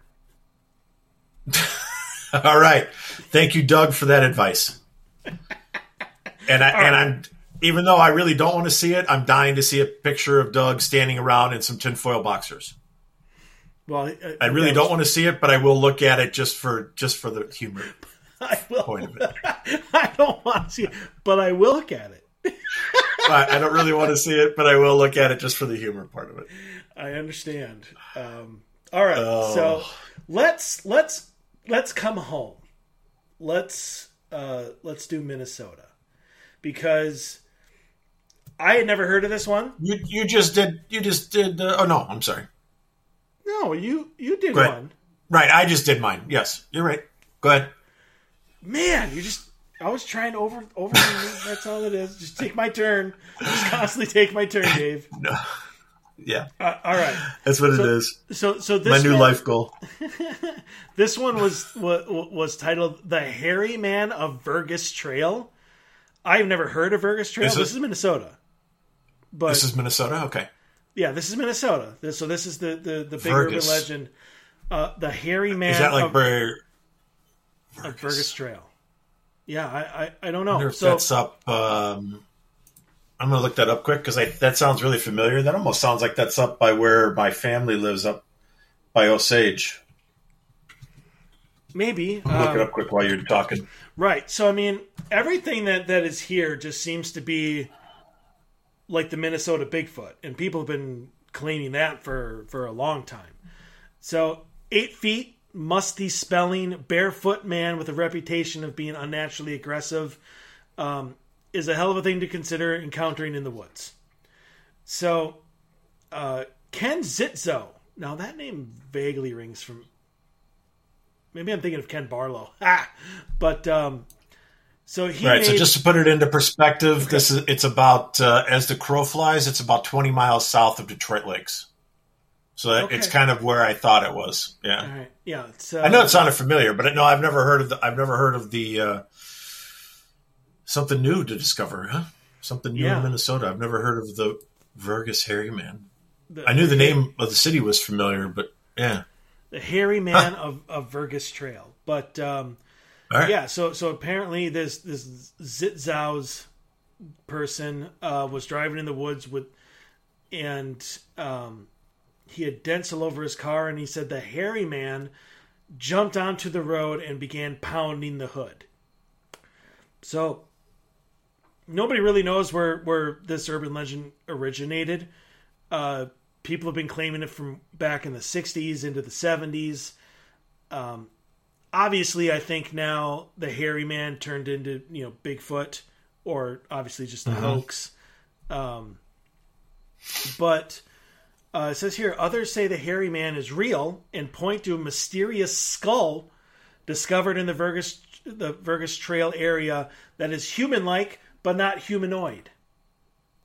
Interesting. I would like to need further definition of what that means. But is that like on a display in a museum somewhere? No. Apparently, this was the next sentence. It was discovered by a private citizen who didn't turn it over. So no one knows if it's human, Bigfoot, animal, or a hoax. Look at that person. Yeah, look at him. Keeping the shit for themselves. Well, which means it's probably a hoax, which means he made it up. And, trying to look for his 15 minutes of fame without having to turn over any evidence. Yeah, probably. I mean, I look at stuff like that. Like, I would believe that more now than I would, let's say, in the 60s or 70s, or even the 80s. I think if something happened back in the late 70s, into the 80s, into the late 60s, mid 70s, I don't really think people were looking for 15 minutes of fame, because until the internet came out, people were just living life. Well, they weren't making up like stories of, maybe there were a handful of people doing it, but it wasn't rampant by any stretch of the imagination. Right, but it didn't really say when this skull was discovered. So the skull might have been discovered in 2015, for all we know. Okay. Okay. All right. Yeah, it doesn't have a date on when the skull was actually found. Okay. Well, then I guess, we'll just have to assume. When was the guy? Did it say when the guy was coming out of the woods? Like with his car all beat up? The Zitzau? Yeah. No. Doesn't say that either.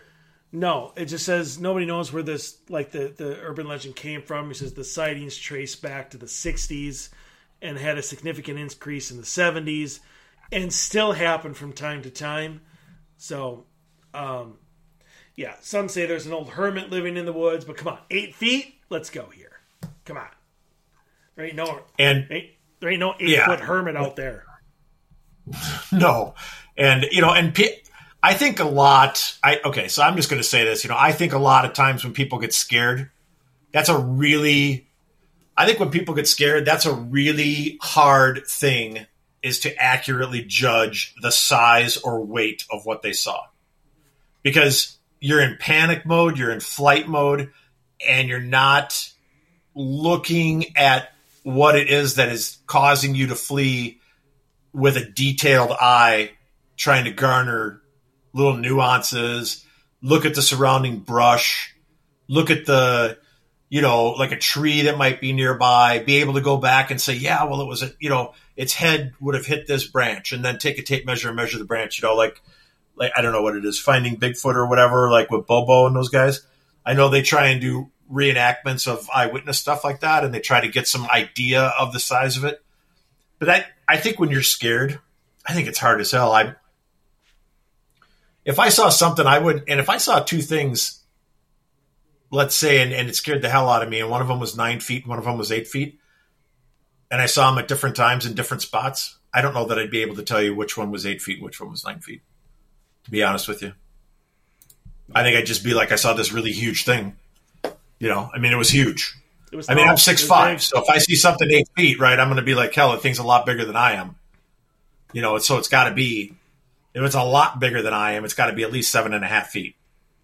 8 feet would be what I would guess. It's big, huge. You know, somebody who's 5'6" or 5'8" might see somebody that's 6'10" and think they're huge. So that's a tough one, but they would be right. They would be right. Somebody who's 6'10" I would agree. Is a big person. Is tall. Yeah. Right. Yeah. Exactly. All right. So I am going to South Dakota. Nice. So the Pine Ridge Indian Reservation in South Dakota is being attributed to the presence of a walking Sam figure. Teenagers claim a slender, shadow-like spirit that they have dubbed Walking Sam appears before them and commands them to kill themselves. This kind of sounds like Slender Man to me a little bit. The first wave occurred in 2013 when 5 members of the Oglala Sioux tribe killed themselves and continued to spiral until Oglala Sioux tribe Vice President Thomas Poorbear discovered photos on Facebook in 2015 depicting nooses hanging from trees, revealing plans behind a teenage group's suicide.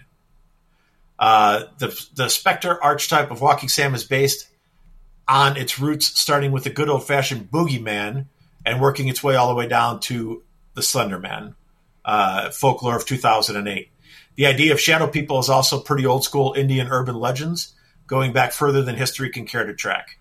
However, the character of Walking Sam himself has existed among the Lakota and Dakota Native American tribes for some time now, with a record of him being described in Peter Matheson's In the Spirit of Crazy Horse back in 1980. Sometimes known as Stovepipe Hat Bigfoot or Taku He, the character has been spotted by South Dakota Sioux and Little Eagle tribes as far back as 1974. So what makes this extremely sad, but extremely interesting, is if there is this malevolent force that's preying on the Native American tribes. Oh, let me pull it up so I got it right. From December 2014 to May 2015, so 6 months, there were 103 suicide attempts by teenagers at Pine Ridge. Yep. That's something's wrong. I think that's just the Tide Pod challenge taken to extremes. No, I think there's something wrong. I think there's something going on the reservation. Again, teenagers. Yeah, I know, I get it. And the reservation obviously has their issues without getting into detail, but they have a lot of issues still on the reservations. And the Native Americans obviously ran free, and you know, it was their country, it was their world that we came and took. But 103 in 6 months, man, that's a lot. That's for one small, tiny. And you're talking about one communal group of people. We're not talking like everybody, like all the teenagers in South Dakota. We're talking one finite group of individuals. 103 suicide attempts is a lot. So I don't know. I'm going to say something's going on there. I don't know what it is, but I'm going to say there's something going on there. There's enough weird stuff happening on the reservations, I think, with skinwalkers and with other Native American practices and earth spirits and, you know, things that the Native American people were scared of, you know, that we never even understood, that they had their own terrors and their own demons. I think that there's something, as for whatever reason, has manifested on this reservation and is causing a lot of a lot of negative influence, to say the least. So I pray that they that's been resolved, or at least the suicide attempts have diminished, or completely absolved. One of the two. Let's say absolved instead of diminished, because diminished would mean 80 instead of 103. Let's just hope that whatever it was, they cleaned the area. Yeah, I agree. I don't necessarily believe in this walking Sam. I think he's probably just like Slender Man, made up and used as some sort of excuse to get people to do things. But that's just me. So I want to travel a little east to Wisconsin, God's country. Wisconsin. Little bit of cheese goes a long way. In fact, cheese curds, man. Yeah. In fact, cheese curds. Extra cheesiness Cheez-Its. Delicious. So, anyway. Haven't had them. Well, of course you haven't. But you should, because they're wonderful. Everybody should. So, I thought that Wisconsin would be the Beast of Bray Road. Like, I thought there would be nothing else that could possibly trump the folklore of the Beast of Bray Road. That's where I would have gone. That's what I thought you were going to talk about. Nope. Apparently there is another folklore out there called the Rhinelander Hodag. The Rhinelander Hodag. Well, let me rephrase. The Hodag. It's Hodag. Hodag. The Okay. Rhinelander Hodag. This. So I'm going to describe this thing to you, and okay. it literally seems to me like something like if a child was like, "Daddy, read me a story," and the father didn't have any clue what to do or what story to read, so he just started spitting out a whole bunch of random shit, and the Hodag was born. So listen to this. Okay. It's a small creature that is simultaneously a frightening demon, but comically covered in spikes. It's often portrayed as a dog-sized, often portrayed as being dog-sized, but it can grow up to 6 feet long.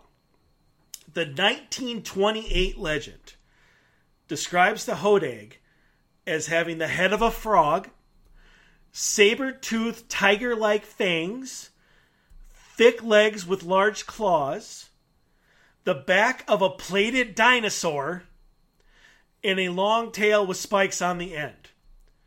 So despite the hellspawn like little swagger that it has, never much of a threat to humans, except its skunk perfume stench. Now, does that not scream to you, Dad that doesn't know how to read a story? Yeah. I like the coat of armored spikes, though. That's a cool touch. Comically covered in spikes.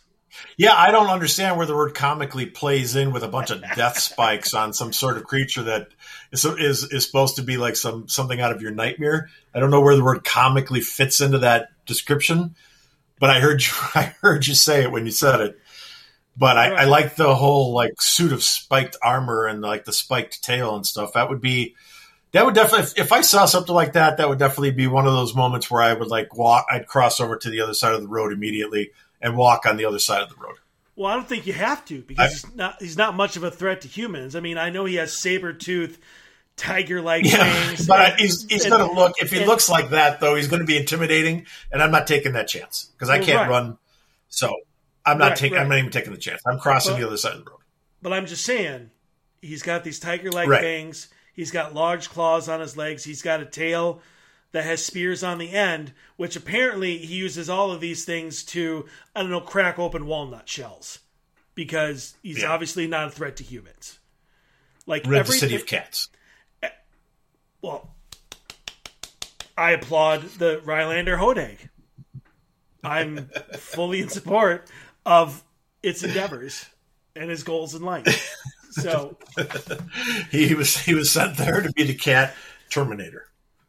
Right. So this green devil. So apparently he's green too.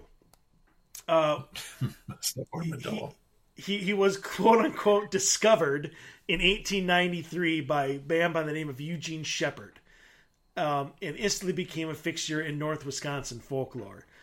3 years later, so 3 years after 1896, Shepard claimed he had caught another and put it on display in the Oneida County Fair. He had knocked it out with chloroform. Oh, yeah, sure. He got that close to it that he just walked up to it and he was like, hey, check this out. And he chloroformed it, this spiked predator. Right. So word spread fast, and the Smithsonian sent a reporter to look at the Hodag. Shepard quickly admitted it was a fraud, but Rhinelander never let it go. In fact, the high school mascot, and there are multiple statues of the beast around town. So their high school mascot is the Hodag. Is a Hodag. Is the Hodag. Gotcha. I'm gonna have to look that up. That doesn't seem terrifying anymore. That lost its creepiness. If your high school mascot got named after this predatory beast that showed up to wreak havoc, it's not quite so scary anymore. I agree. Right. I agree. We somewhere down the road here, we're going to do a show on the Smithsonian because there are so many stories, like good stories, that I have come across of the Smithsonian showing up to locations where people report weird stuff and then taking over the site, like Men in Black style. Mm-hmm. And then whatever the evidence was, it's just not there anymore. I think it's like the Vatican with religious objects. You know what I mean? Like the Vatican have their own police force, right? So like, let's say somebody's doing some excavation or there's this huge sandstorm and it opened and this temple that was buried under 100 feet of sand, all of a sudden, like partially comes out of the sand. You know what I mean? It's always been there, but it's been covered. Nobody knew it was there. And all of a sudden now it shows up. Like somebody goes in there and starts looking around and they find these ancient sacred objects. I think like the Vatican is like flying in black unmarked choppers, and taking over the site, shutting everything down, taking everything of value, taking it back to the Vatican. And that's what the Smithsonian does. I think that's what they did. That Bigfoot lives at the Vatican. You think so? I do. In the basement. He's got his own like little apartment. I'll tell you what, it'll never happen in my lifetime, but after I pass, that's one of the places I'm going is the Vatican catacombs. And I might be able to tell you what I find. I might not. I don't know how it's going to work, but I am going to the Vatican catacombs because I want to see what the hell's down there. And I'm going to the Smithsonian because all the shit that's been stolen from all these reported oddities, like the giant people in Illinois, where hundreds, like the whole town witnessed the guy unearth this giant being. And then they found other multiple bones in the field that were like, these people were like 8 feet tall, giant heads.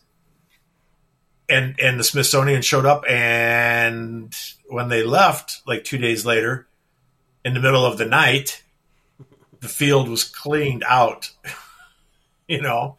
So I don't know, man. There's weird shit going on. And they're hiding the truth from us. That's their job. I like that. Maybe I go to the Vatican when I get there. I'll see if you're right, and I'll let you know. I'm going to add that to my list of EVP questions. Is you be like, hey, has anybody here been to the Vatican catacombs? Can you tell me what's there? That'll be good. That's a good question. Thank you. That is a good question. All right. So moving on. A place I've been in Indiana, the 100 Step Cemetery. Cemetery is located in the town of Brazil, Indiana. It's as though the actual official address is actually disputed, whatever. I've been there.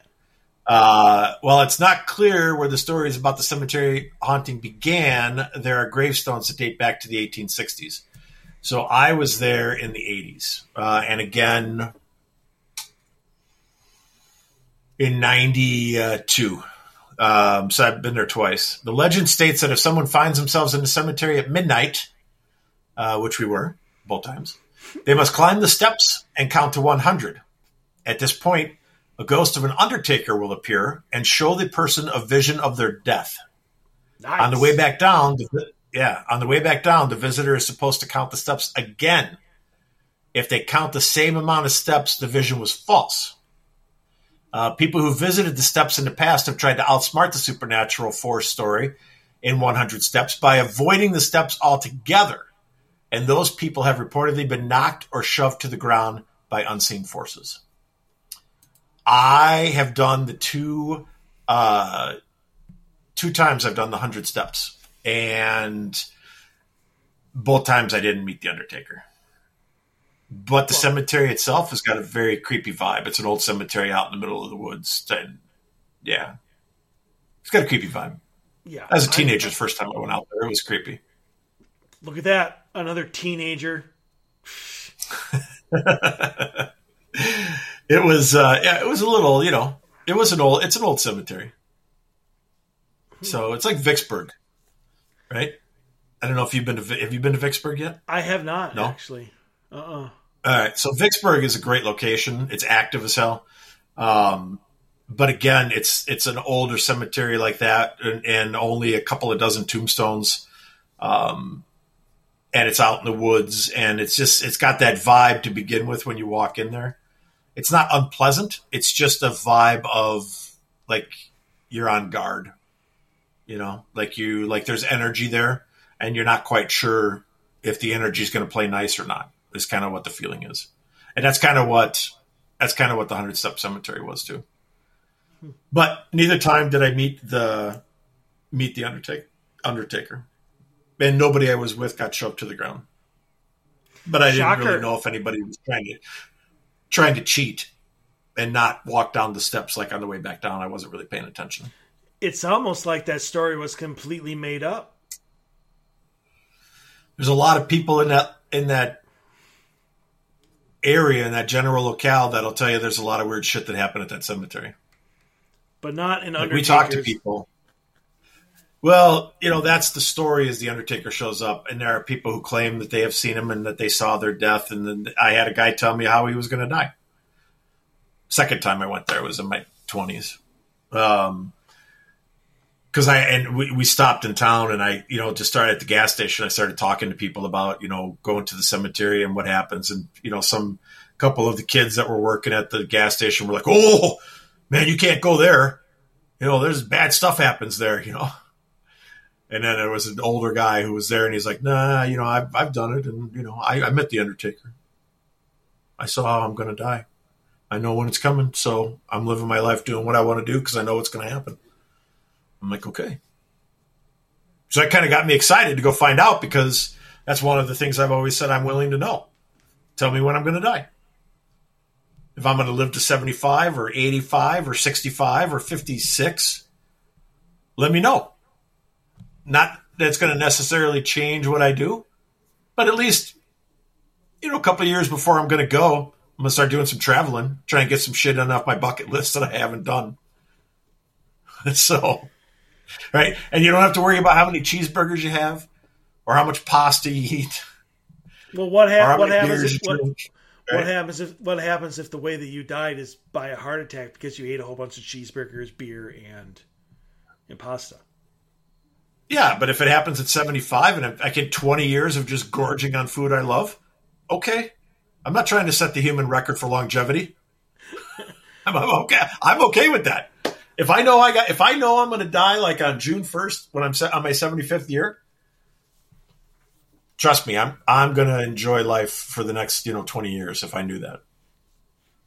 True, but what? So I always said I'm willing to know. I'm not afraid to know. Just like I've always said, I'm not afraid to be told the truth. And when we had the roundtable, I'm not afraid to know. If the government wants to pull me into a group of 100 people and say, you know what, Dave, you've always said you're not afraid to know. We're going to tell you all the truths that are out there. Then tell me. I'm fine with that. I'm not going to freak out. Nope. I'm not going to lose my mind. Give me the knowledge. Me the truth.